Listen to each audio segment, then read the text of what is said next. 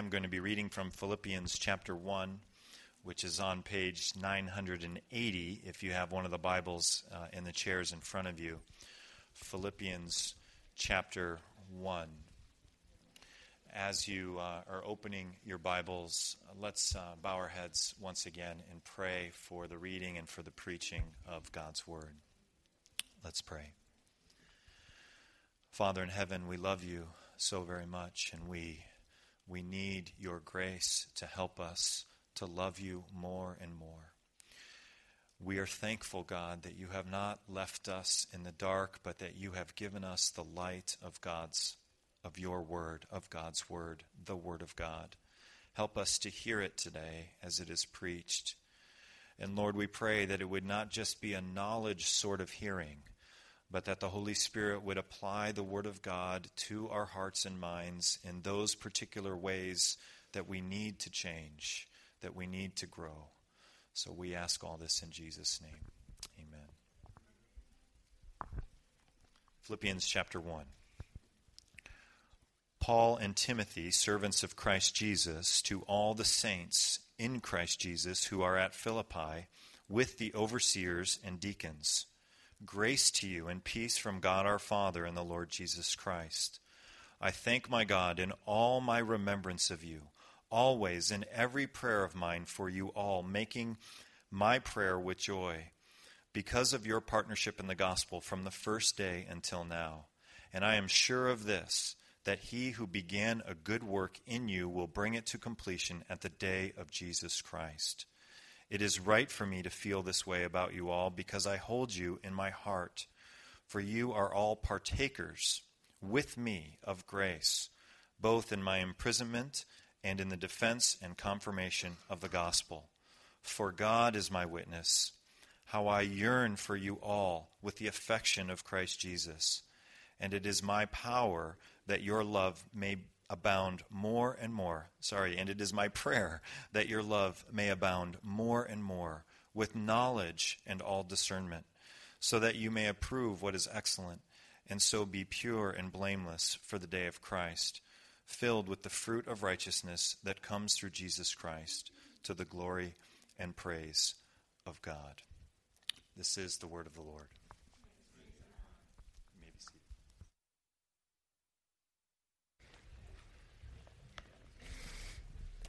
Well, it's so fun to start a new sermon series. Here we are in the book of Philippians, which many of us have read many times throughout our lives. And yet I'm praying that all of us, if this is your first run through it or your 100th run through this book of Philippians, that God would speak powerfully to all of us over these next few months as we go verse by verse through this precious epistle. It was written to the church at Philippi. Philippi would have been the very first European city that Paul preached the gospel to. It was an important city right along a major road. It was built for the military. It was used for trade. And the religion in Philippi was very syncretistic. In other words, there were tons of different religions there. Many, many temples to different ancient Greek gods, and even temples to a couple of Egyptian gods, and much more. And Paul arrived there during his second missionary journey. So if you're wanting to read some of the backstory of Philippians, you'll find it in Acts chapter 16. And let me just highlight a couple of things that happen in Acts chapter 16, because there are some famous stories that come out of those first few days with Paul at Philippi. The first thing that happened to him is that he intended to go somewhere else. He was with a couple of the other apostles, and they were on their way, and yet in the middle of the night, Paul had a dream where somebody from Macedonia, which is this big region where Philippi is a major center, that the Macedonian man sort of comes in the middle of the night in a dream to Paul and says, "You got to go here." Let me just read this to you from Acts chapter 16. They attempted to go into Bithynia, but the Spirit of Jesus did not allow them. So, passing on Mysia, they went down to Troas. And a vision appeared to Paul in the night. A man of Macedonia was standing there, urging him and saying, "Come over to Macedonia and help us." And when Paul had seen the vision, immediately we sought to go on into Macedonia, concluding that God had called us to preach the gospel to them.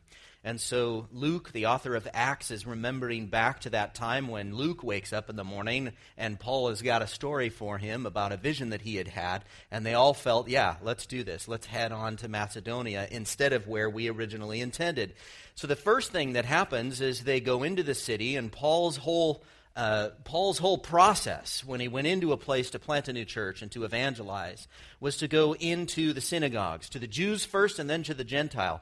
So he goes in there, but there wasn't a synagogue, and he had heard that there were some Jewish people that gathered by the river. So he goes down there, and it turns out it's a group of Jewish women.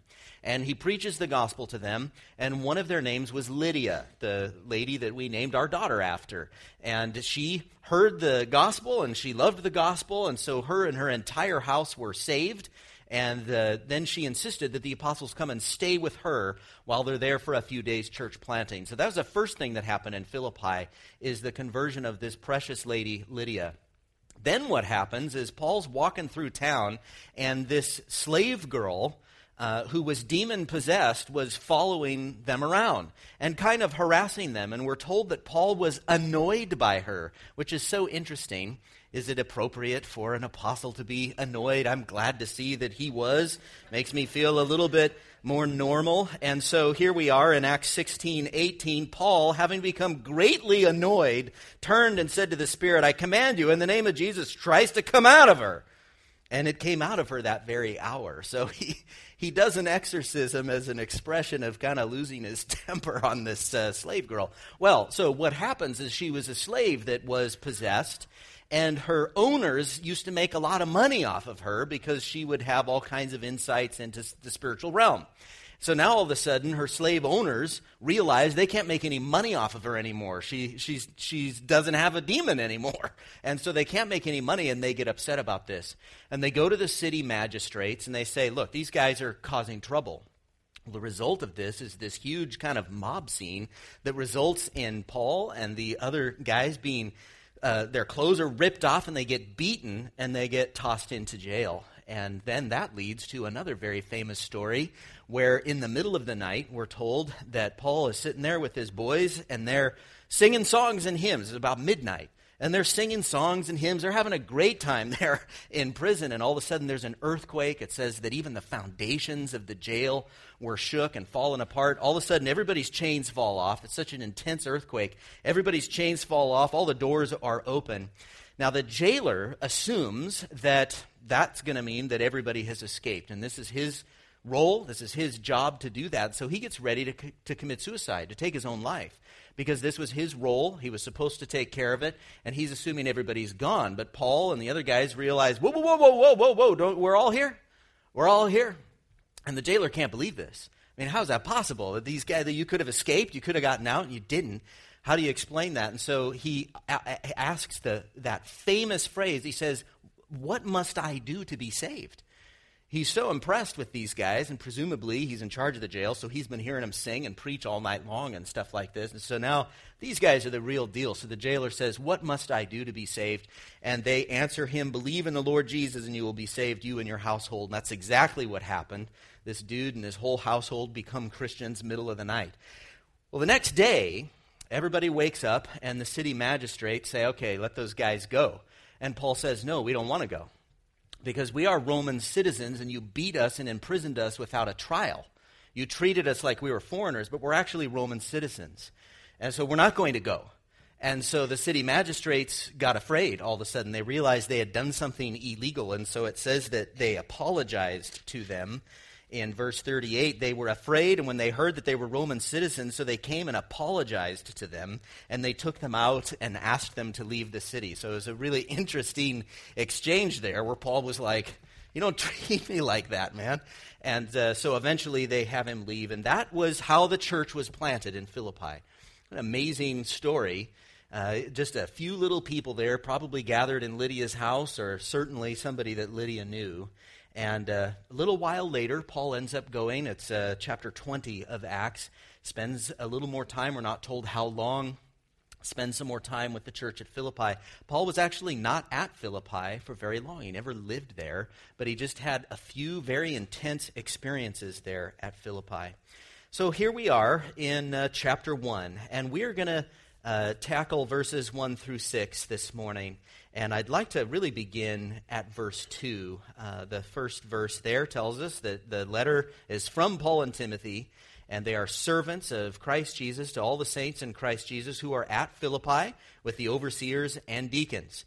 So basically what Paul is doing there is he's sending this letter to the overseers and deacons, leaders of the church, as representatives of the church. Presumably they yanked out his letter and read it during a church service, which would have been the first time the book of Philippians was preached during a church service. Kind of cool. But then we come to verse 2. It says, "Grace to you and peace from God our Father and the Lord Jesus Christ." And as we're studying the Bible, sometimes those introductions can be skipped over. We think, oh, he's just being polite. He's just tossing off. This is what everybody does, at the beginning of a letter. But those are two very important words to Paul. We see that word grace and we see that word peace appear in many of his writings. Grace to you and peace. What he's wanting, what he's telling them is, I want lots of grace in your life. And what I'm hoping from the bottom of my soul is that you'd have lots of peace and lots of grace in your life. And so I think that'll be the title of our sermon series here for the next few months, is Grace and Peace, a study of Philippians. And I think that's a beautiful thing to say. If you're greeting someone or if you're saying goodbye to someone, to somehow work those words, grace and peace, into it. I just hope you're going to have lots of grace and peace in your life. Now, grace is a word that has to do with just good things and blessings and favor. But of course, Paul adds more to it. We see grace all the way through Paul's letters. It's central to his understanding of theology and salvation. It begins with God's grace toward us, that God sent Jesus Christ to save sinners, not by works, so that no one can boast, as we're told in the book of Ephesians. And then it continues with grace toward others, blessing other people who haven't earned it. These ideas, grace from God given to us, and then we give grace to each other, these are central to how Paul understands theology and what we ought to do in response to that theology.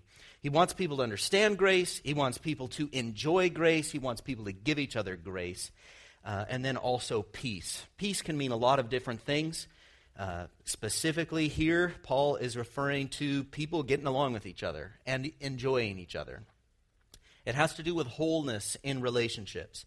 And this is also a major theme in Paul's writing, and it's going to become a major theme of this particular book. If you have read through it this last week, you know that a major emphasis of the book of Philippians is talking about relationships of Christians with Christians, the kind of love and peace that needs to happen there. Now, the Philippians were known for their strong relationships. The Philippians were basically the opposite of the Corinthians. Okay? The Corinthians were known for, 2 Corinthians 12:20, quarreling, jealousy, anger, hostility, slander, gossip, conceit, and disorder. So the Corinthians were a mess, and they were a big stress in Paul's life. When Paul writes letters to them, he says he does it with tears, and his visits, he tells us, are painful to Corinth, 2 Corinthians 2:1. When he's in Corinth, he tells us, 1 Corinthians 2:3, that he feels fear and much trembling. So the Corinthians were not really a real blessing to Paul, and the Philippians are a different story. The Philippians are the opposite of the Corinthians. Which is why Paul, when he thinks of them with gratitude and joy. And we see that here in verse 3. He says, "I thank my God in all my remembrance of you, always in every prayer of mine for you, making my prayer with joy, because of your partnership in the gospel from the first day until now." If you have a different translation of the Bible, that's a really hard verse to translate, so you might need to take a second there to read it in your own translation. But basically, Paul is thankful that God did cool stuff in Philippi. That's basically what's happening here. As Paul thinks back on what has happened in Philippi, and as he, far away, is thinking about Philippi, the overwhelming primary thing that happens in his heart is that he's just really thankful of what God has done there. "I thank my God in all my remembrance of you." Now, he starts his letter to the Romans in the same way. He says in Romans 1, verse 8, "I thank my God through Jesus Christ for all of you, because your faith is proclaimed in all the world." Very similar statement. He even says something similar to the Corinthians, the wild, wacky Corinthians. He says, "I give thanks to my God always for you, because of the grace of God that was given you in Christ Jesus." Now, he does not add joy to that, okay? When he talks about the Philippians, he said, making my prayer with joy, and that is not the kind of prayer that he has for the Corinthians, but that gratitude and that thankfulness for what God has done among that group of people is the primary thing that Paul tells us he prays about and thinks about when he thinks about those churches. And it's because Paul knows that salvation comes from God. In fact, that's what it means to get saved. That's what it means to be saved. It means that God saves people. In addition to the fact that Paul knows the backstory here at Philippians, we just reviewed a bit of it from Acts chapter 16, but Paul knows even the littler type things and knows what people's faces look like and what it was like to talk to people and all the little conversations that led up to a little church being planted there in Philippi. So he tells us over and over that he thanks God for working like that. I'm just so thankful to God that he did that in this little town in the midst of demon possession and getting beaten and the earthquake and getting tossed out of town, all these kinds of things that happen. And yet God put a church in that place that is still growing and thriving and a blessing. So Paul is thankful. And he tells us over and over in his letters to different churches that he's thankful. I'm thankful for what God did there, and I'm thankful for what God did there. God doesn't have to save people. God doesn't need to build his church. He does it out of love. He does it out of grace, and he does it in a heroic way. And when he does, he is worthy of praise and honor.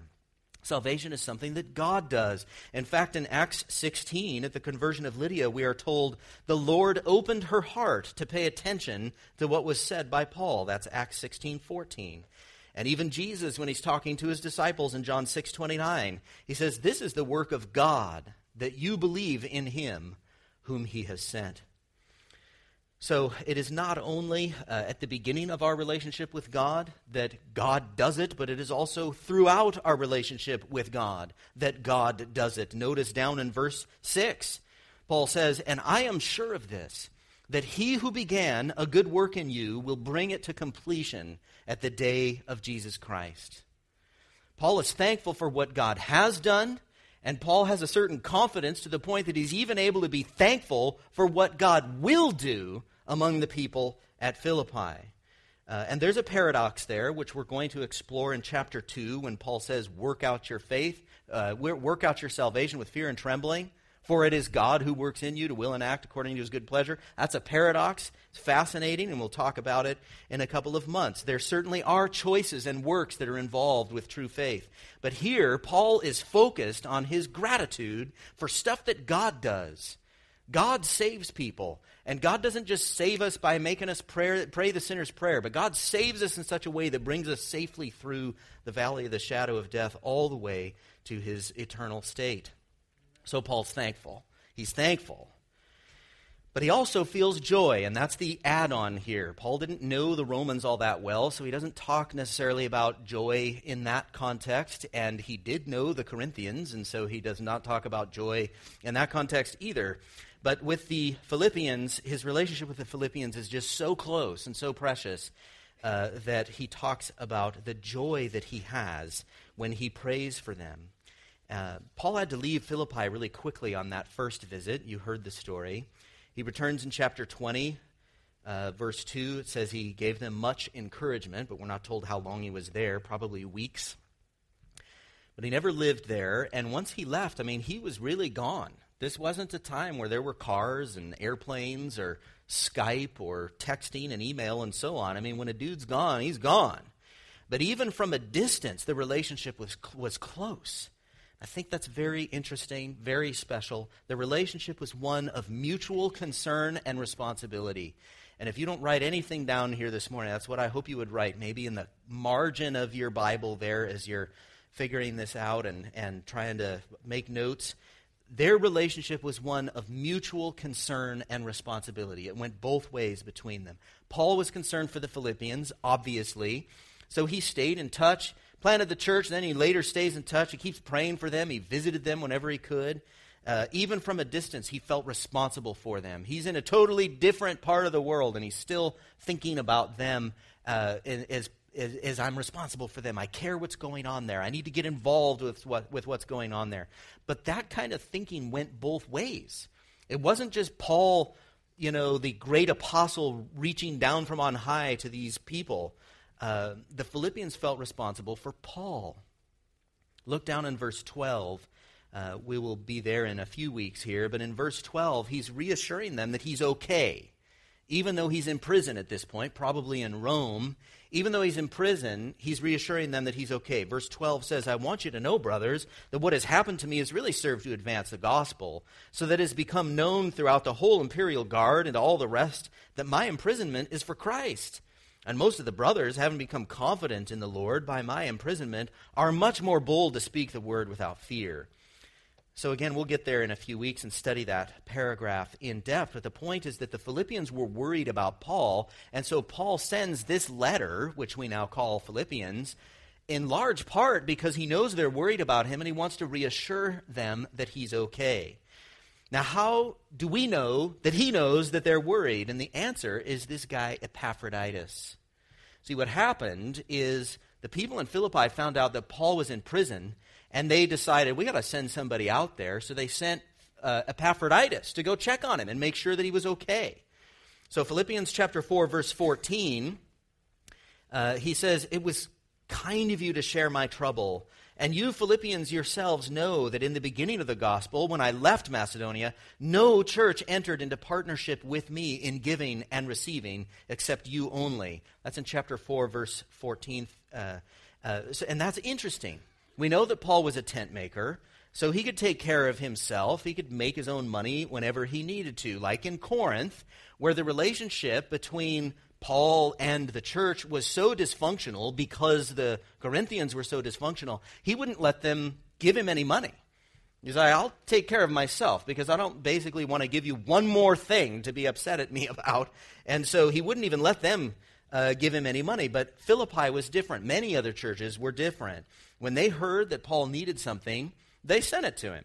And this was an expression of their close relationship with each other, their mutual concern and responsibility. So in verse 16 there of chapter 4, even in Thessalonica you sent me help for my needs once and again. Later in verse 18 there, he says, I'm well supplied, having received from Epaphroditus the gifts you sent, a fragrant offering, a sacrifice acceptable and pleasing to God. So that's how Paul knew what was going on in Philippi. And that's how Paul knew that the Philippians were worried about him. And that's how Paul knew that the Philippians cared about him and loved him. Is they found out that Paul was in prison, so they said, we got to send somebody out there. And we got to get a care package going on here too. What's he going to need? He's going to need some blankets. He's going to need some cash. Probably want some books, right? So let's get this stuff together. Epaphroditus, you're leaving tomorrow morning. And go. So Epaphroditus gets over there. Epaphroditus ends up getting sick, so Paul sends him back. But it's this close relationship that happens and this mutual concern. And this kind of thing goes all the way back to the first day that they met. You remember as soon as Lydia becomes a Christian, she's like, oh, you guys got to come stay at my house for a while. Some churches treat their pastors a little bit like employees or like a piece of property, which is how Paul was treated at Corinth. We will make you miserable unless you do exactly what we want you to do.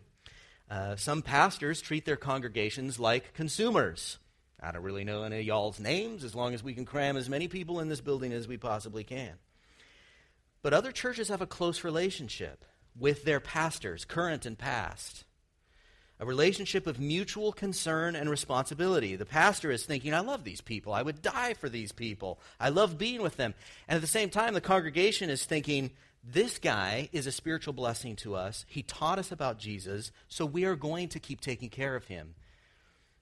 The remarkable thing is that continued even after Paul left. We're still taking care of each other. I don't care how far apart we are. But God put us together. We're friends. We're always going to be friends. There is going to be another dinner that we're going to sit down and have together because we love each other. And Paul calls this in verse 5 of chapter 1. So we're back in our passage here this morning. Verse 5 of chapter 1, Paul calls this partnership in the gospel. You see that in verse 5? Partnership in the gospel. That is the thing that held their relationship together. It's the gospel. The Philippians get what Paul is doing. They get missions.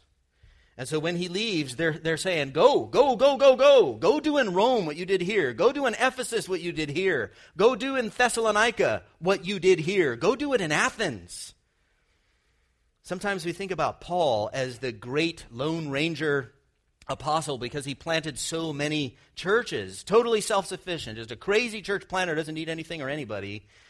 But in reality, we see that Paul was able to do some pretty crazy stuff because people like the Philippians had his back. They kept in touch, so they knew what he needed. And when they found out what was going on, they were excited about it or they were grieved by it, and they're sending whatever he needs. And when he gets into trouble, they even send someone. They're literally there when he's in prison far away in Rome. So this relationship was about mutual concern and responsibility built around partnership in the gospel. And the result of all of that is joy. Joy. Paul is a long way away, and he's thinking about the Philippians. You guys are awesome. I keep boasting about you to other churches. He mentions the Philippians in other letters. You need to be a little more like the Philippians. Well, listen to some of the stuff that's going on there. And the Philippians are thinking, you're doing awesome, Paul. There's a church planted at Thessalonica. That's awesome. And now he's in Athens. That's awesome. Go and make disciples. So all of this relationship is the context of Paul's prayer. This prayer that bursts out of him there in the first paragraph of Philippians. This is the context of Paul's prayer. You can imagine him there in prison. If any of you have been in prison, you know that there's a lot of time of sitting around. And you can imagine that there's a lot of time sitting around. So what does Paul do when he's sitting around? Well, he prays. And if you're a good mom, a good dad, a good grandparent, a good pastor, when you've got sitting around time or waking up in the middle of the night time or whatever it is, you're praying for the people that you're responsible for the people that you love. So weird for me when my grandparents died.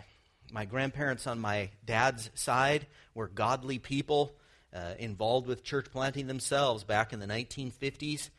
They loved the Lord, and they constantly told me that they were praying for me. In fact, as they got older and their lives got smaller, their house got smaller and so on, so they're living in a kind of an apartment now instead of the big house they had there.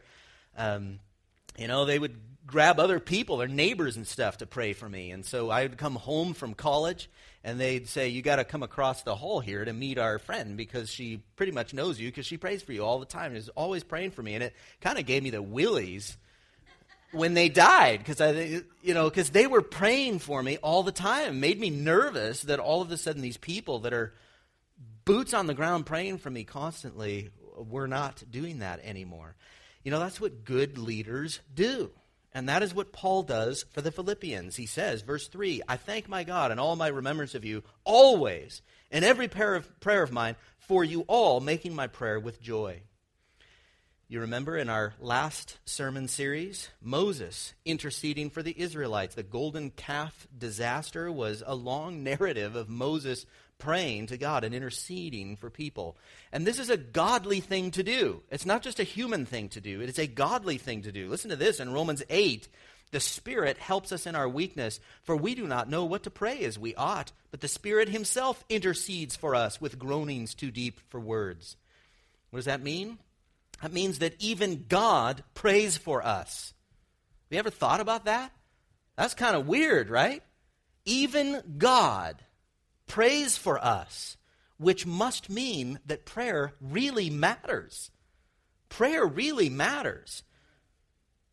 Paul prays for the Philippians. The Philippians pray for Paul.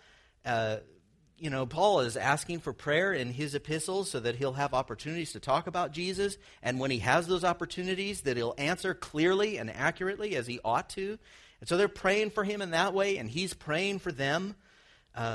Sometimes we think about prayer sort of like if you're on one side of a dining room table and there's a candle on the other side and it's lit.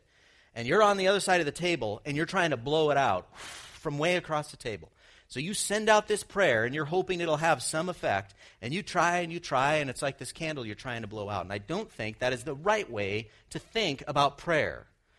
We're not totally sure what kind of a connection we have here, and we're just hoping that it has some effect, but it's this weird spiritual realm. And because of that, we actually don't pray very often because we're not really sure how it works. We need to get closer to the candle. We're not closer to the candle. And so we might get frustrated. But prayer is much more like, let's say there's a big old boulder in your backyard that has got to be moved. And so you get out there and you're digging around the edges and you sweat and move and push that thing over to the edge. Or maybe like planting seeds in your backyard and landscaping. I think prayer, as far as illustration goes, is much more like landscaping, the hard work of it. Saying, we got to move this over there. And so we're praying. And we're praying. And those prayers have an effect. But those prayers have got to be informed and sustained. We can't just think, I'm going to toss off one little blow here and hope that it has some effect. But prayer is important. We see biblical leaders all through the Bible praying for the people that they're responsible for, to the point that even God prays for us for the stuff that we don't know to pray for. It has got to be sustained. We pray for people when we know what they need, and we pray often, and we pray over and over. So here we have this beautiful introduction to the book of Philippians. As I think about the relationship that Paul had with the Philippians, this is what I think I have had with you. And this is the kind of relationship that I hope to continue having with you. Most of you know that we are going to be going on to the mission field, and this isn't a goodbye. We're going to be here for quite a few more months. But my heart was bursting as I was reading about the relationship that Paul had with the Philippians here and this mutual responsibility and concern that they had for each other. I hope that that is a description of what we can have together through the decades. In 11 years here, there have been times of fear and much trembling with you as your pastor. There have been times where our relationship has been a little bit more like Corinth.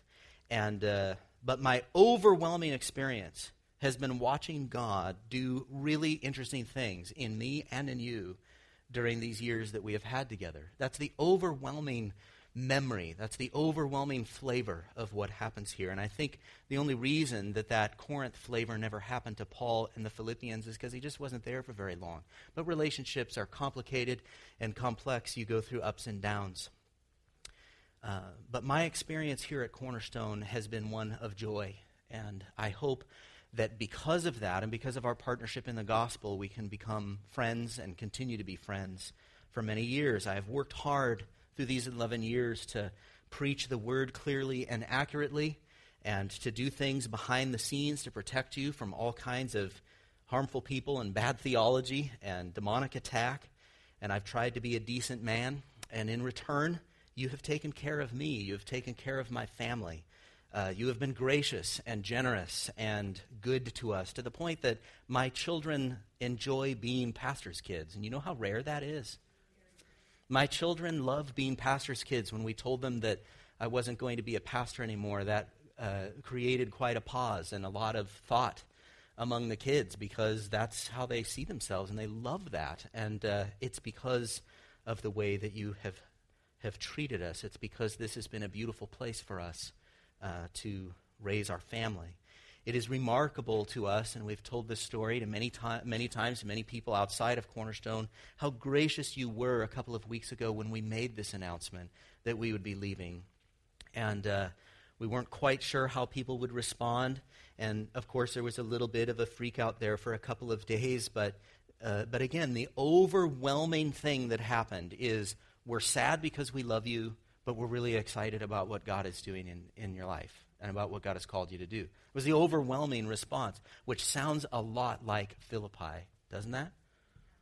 It sounds like Philippi, which means God's doing something here, which means God is working among us and among you, and he has blessed you, and he's doing really cool things, and he continues to do really cool things, blessing you by providing Pastor Mike for years to come. And I'm so glad, if I may be quite honest, that I didn't leave 5 years ago when things just weren't a lot of fun, if you remember back then. But we persevered together. And the result is that I will always be able to look back on this time with joy. I will always be able to think back on you with pride. And we will visit when we can, and we'll pray for you. And hope that many years of partnership in the gospel will result in the strengthening of God's church, both here in Auburn and also among the Muslims who are so disastrously lost and need to hear a message of grace and peace as you have heard. Let me close with this from Ephesians 3. Now to him who is able to do far more abundantly than all that we ask or think, according to the power at work within us, to him be glory in the church and in Christ Jesus throughout all generations, forever and ever. Amen.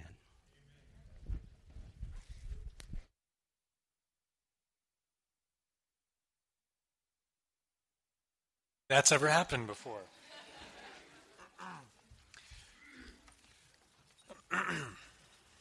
Would you please stand with us? Be more careful than I was.